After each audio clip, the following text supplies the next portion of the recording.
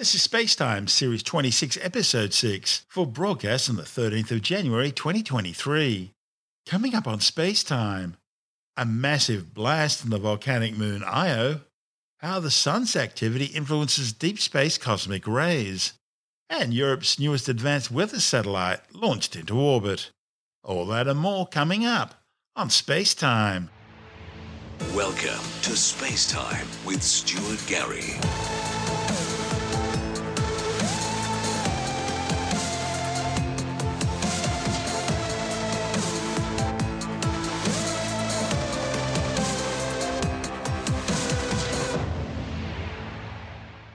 Astronomers have detected a massive eruption on the volcanic Jovian moon Io.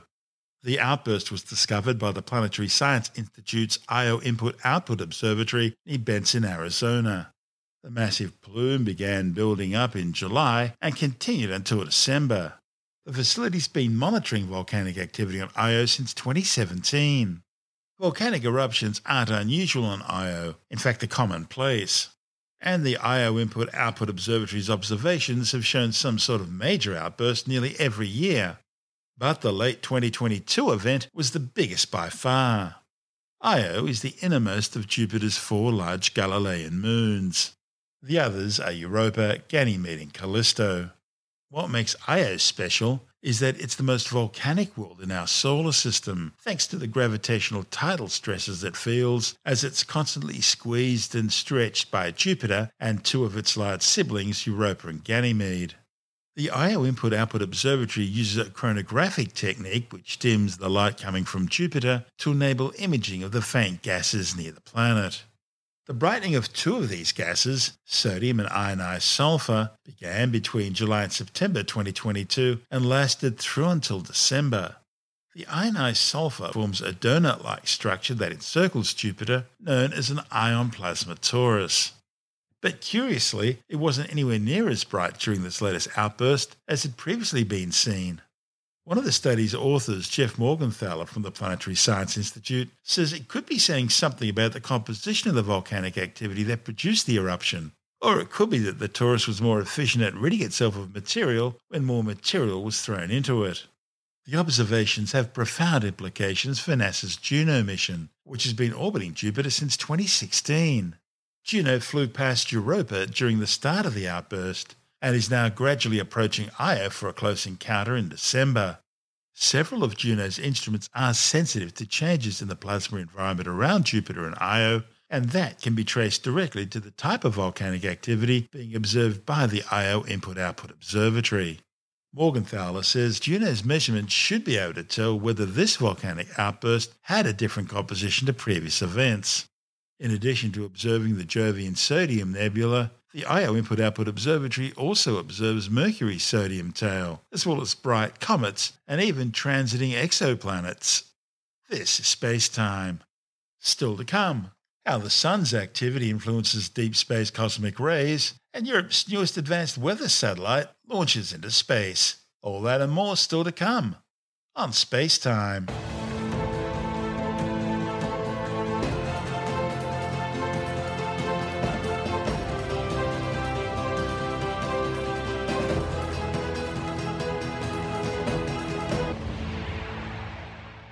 Astronomers have discovered how changes in the Sun's 11-year solar cycle affect the ability of high-energy cosmic rays to reach the inner solar system.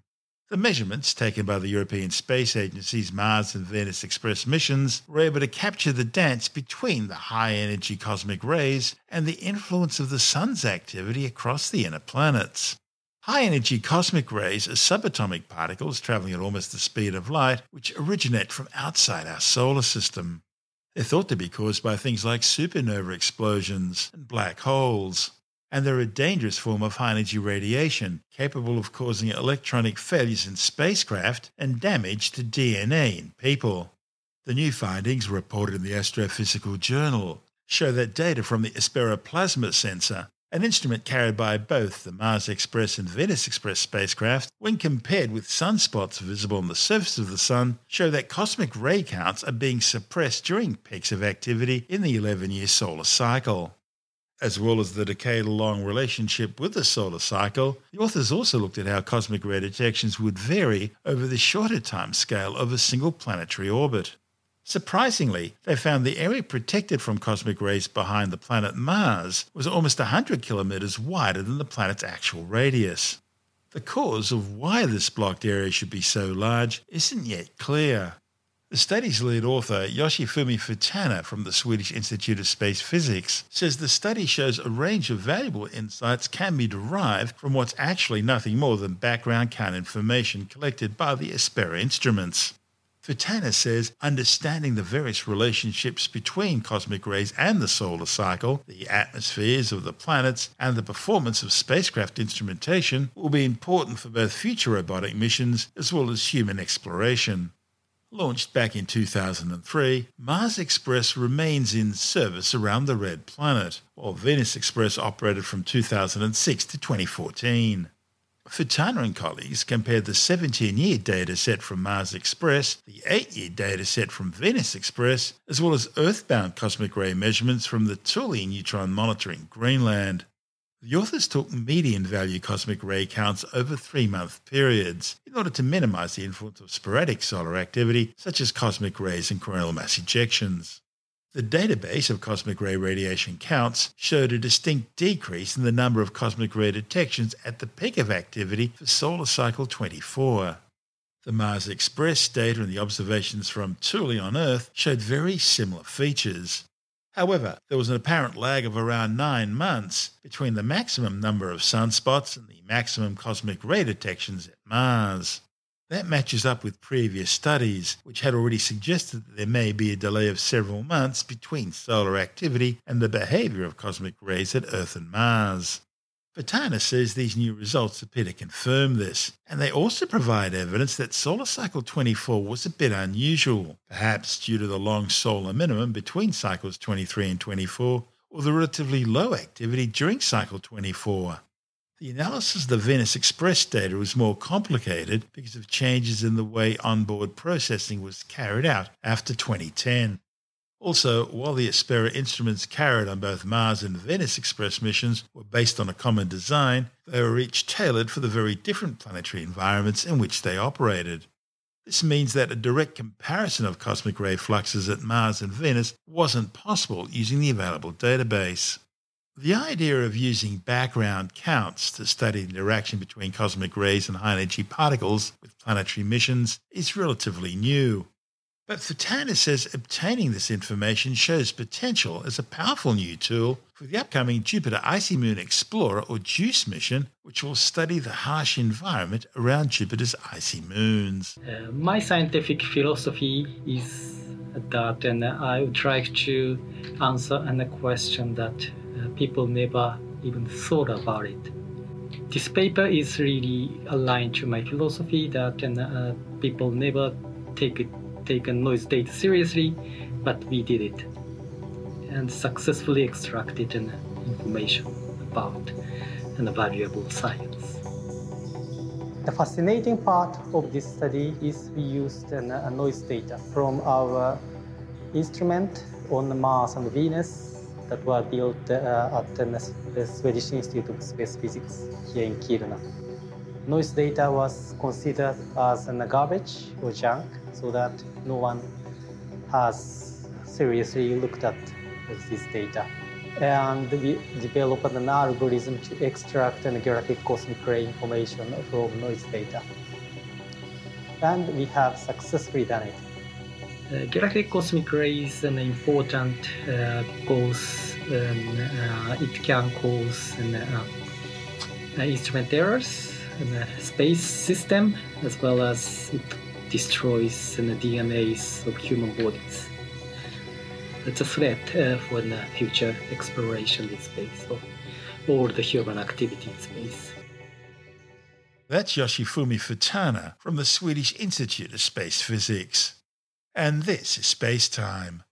Still to come, Europe's newest advanced weather satellite takes to the skies, and later in the science report, a new study shows that Australians aren't very good at guessing how much alcohol they've had to drink during a big night out. All that and more coming up on Space Time.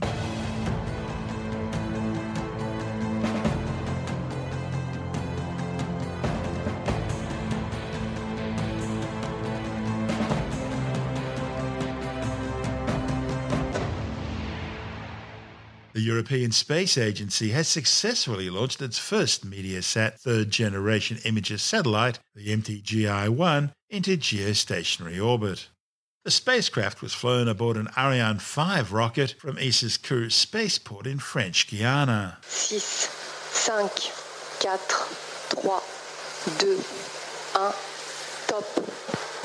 Allumage Vulcain, allumage des EAP décollage. La propulsion est nominale. And we are off. How wonderful to see the mighty Ariane roaring across that equatorial sky. Definitely a launch to savor.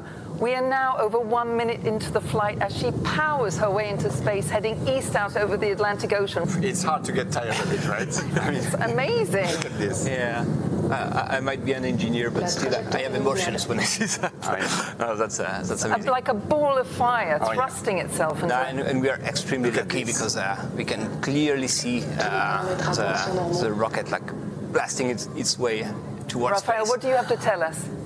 Well, I mean, everything is going to happen quite quickly now. You'll have in a few seconds the booster separations. That's the when first they thing we have to look out for. Yeah, they will have provided 90% of the overall thrust in order to literally escape the gravity pull of the Earth. And then you will have the separation of the fairing when we have crossed the limits of the atmosphere. It's protected the satellite from the friction of the air, but also from the noise generated at the booster's ignition. Calme. And then we will have the separation of the main cryogenic stage. And here, Oh, here you we can go. see And the yes. booster separation. Yeah. Séparation des EAP. So it's Extremely confirmed clear. by the DDO. So, Mathieu, without these two boosters, the launcher is obviously now a lot lighter. So, than it was at takeoff. Its load has been lightened by how many tons, and why is this necessary, Well, even essential? Does lighter mean faster? Yeah, it was 775 tons on the launch pad. Now it's about 156 tons because we got rid of these empty boosters. Imagine that we managed to get rid of about 500 tons of propellant in about 2 minutes and incredible. 20 seconds. But this is the amount of energy that you need to go to space. From its perch, some 36,000 kilometres above the equator, this new all-weather satellite will provide state-of-the-art observations of Earth's atmosphere, as well as real-time monitoring of lightning events, providing crucial observations for the early detection and prediction of fast-moving severe storms, weather forecasting, and climate monitoring. Built by Thales Alenia Space, the satellite carries two completely new instruments, Europe's first lightning imager and a flexible combined imager. The lightning imager will capture individual lightning events in all weather conditions day and night. It's the first time a geostationary weather satellite will have the capability of detecting lightning across Europe and Africa, as well as the surrounding waters. MTGI-1 will continuously monitor more than 80% of the Earth's surface, looking for lightning discharges taking place either between clouds or between clouds and the ground or sea. The flexible combined imager uses two scanning services to build up a picture of fast-moving storm events, scanning the entire hemisphere every 2.5 to 10 minutes across 16 different spectral bands. The data acquired will provide information about everything from clouds to water vapor to oceans, even to local wildfire events. These images will enable earlier prediction of severe weather events and improvements to forecasts. The new spacecraft will also carry two smaller payloads designed for data collection from remote science beacons and for search and rescue operations by detecting emergency beacons. MTGI-1 is the first of 6 satellites that will eventually provide the full MTG constellation, providing weather forecasting data over the next 20 years. In full operation, the mission will comprise 2 MTGI satellites and 1 MTGS or sounding satellite, working in tandem. As well as the Meteosat third-generation imager satellite, the flight also carried Intelsat's Galaxy 35 and Galaxy 36 telecommunications satellites. This is Space Time.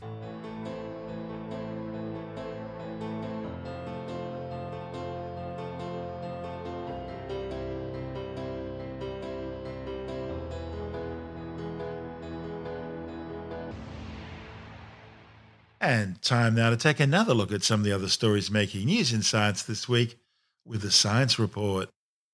A new study examining the history of sea level rise and glaciation during the last ice age has shown that the Bering Strait land bridge connecting Asia to North America didn't actually emerge above sea level till around 35,700 years ago. That's less than 10,000 years before the height of the last ice age, known as the last glacial maximum. The findings, reported in the Proceedings of the National Academy of Sciences, indicate that the growth in the ice sheets and the corresponding drop in sea levels occurred surprisingly quickly and much later in the glacial cycle than previous studies had suggested. It means that more than half of the glacial ice volume of the last glacial maximum grew after 46,000 years. During the last glacial maximum, which lasted from 26,500 to 19,000 years ago, ice sheets covered large areas of North America. This dramatically lowered sea levels and uncovered a vast area of land now called Beringer that extended from Siberia across to Alaska and supported herds of horses, mammoths, and other Pleistocene fauna.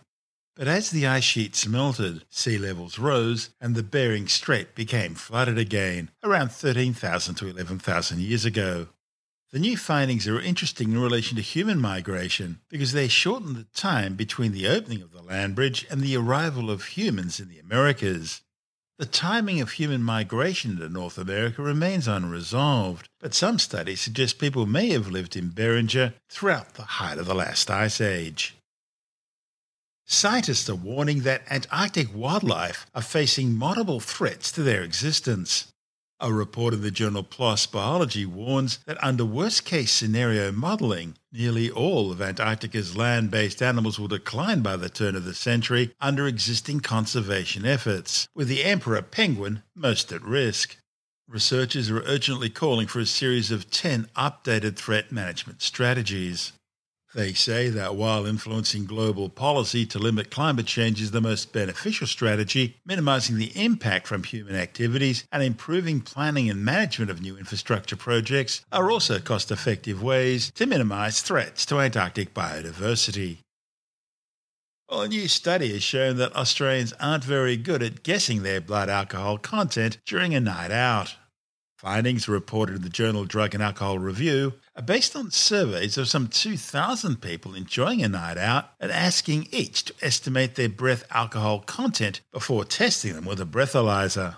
Researchers say those with a low breath alcohol content were likely to overestimate their levels, while those with higher breath alcohol content were far more likely to underestimate. And mildly intoxicated participants were most likely to accurately guess their level. The authors say participants with a high breath alcohol content who underestimated it were also more likely to report having recently been kicked out of a venue. Psychologists and cognitive scientists have dismissed claims that your adult personality is based on a small handful of core memories from your childhood. The move follows a new TikTok fad in which users are making so-called core memory posts about salient memories from their childhood. The problem with this narrative is that you don't have just a few core memories. They don't drive personality. Childhood memories aren't always the strongest. In fact, you can't predict what will or won't become a core memory. And most importantly, core memories, or any memory for that matter, is not an accurate snapshot of a past event, but they're prone to change each time they're recalled, resulting in errors sneaking in or key events being forgotten.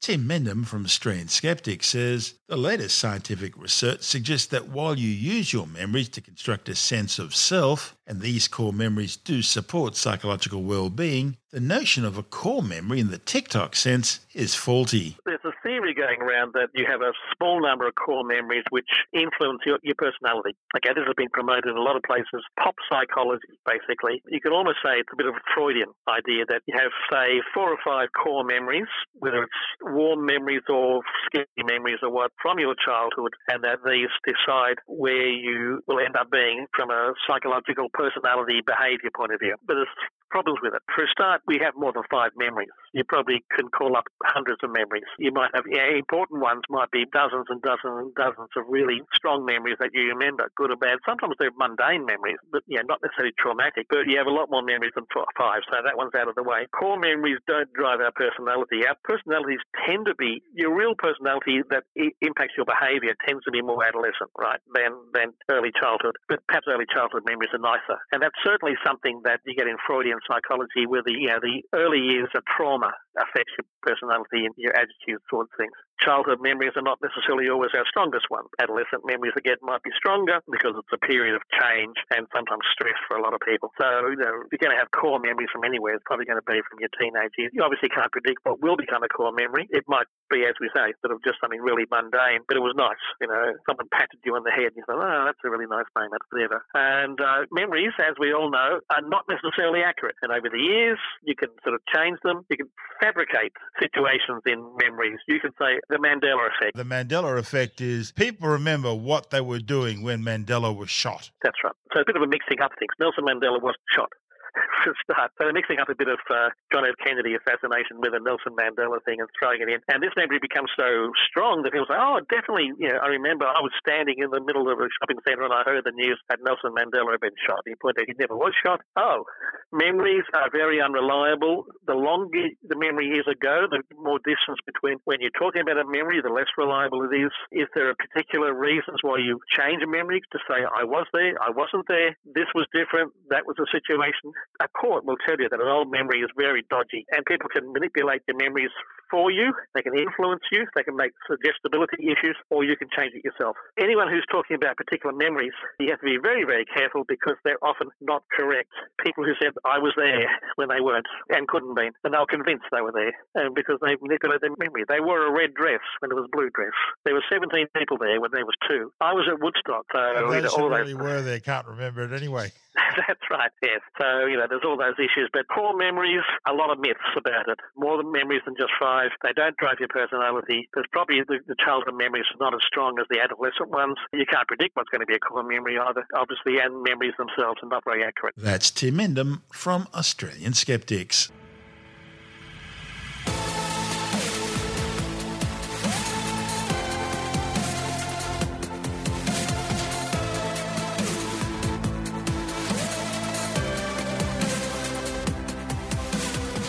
That's the show for now. Spacetime is available every Monday, Wednesday and Friday through Apple Podcasts, iTunes, Stitcher, Google Podcast, Pocket Casts, Spotify, Acast, Amazon Music, Bytes.com, SoundCloud, YouTube, your favourite podcast download provider, and from spacetimewithstuartgary.com. Spacetime's also broadcast through the National Science Foundation on Science Zone Radio and on both iHeartRadio and TuneIn Radio. And you can help to support our show by visiting the Spacetime store for a range of promotional merchandising goodies, or by becoming a Spacetime patron, which gives you access to triple-episode commercial-free versions of the show, as well as lots of bonus audio content which doesn't go to air, access to our exclusive Facebook group, and other rewards. Just go to spacetimewithstuartgary.com for full details. And if you want more Spacetime, please check out our blog, where you'll find all the stuff we couldn't fit in the show, as well as heaps of images, news stories, loads of videos, and things on the web I find interesting or amusing. Just go to spacetimewithstuartgary.tumblr.com. That's all one word, and that's Tumblr without the E. You can also follow us through @StuartGary on Twitter, @SpaceTimeWithStuartGary on Instagram, through our Spacetime YouTube channel, and on Facebook, just go to facebook.com/Spacetime with Stuart Gary. And Spacetime is brought to you in collaboration with Australian Sky and Telescope magazine, your window on the universe. You've been listening to Spacetime with Stuart Gary. This has been another quality podcast production from Bytes.com.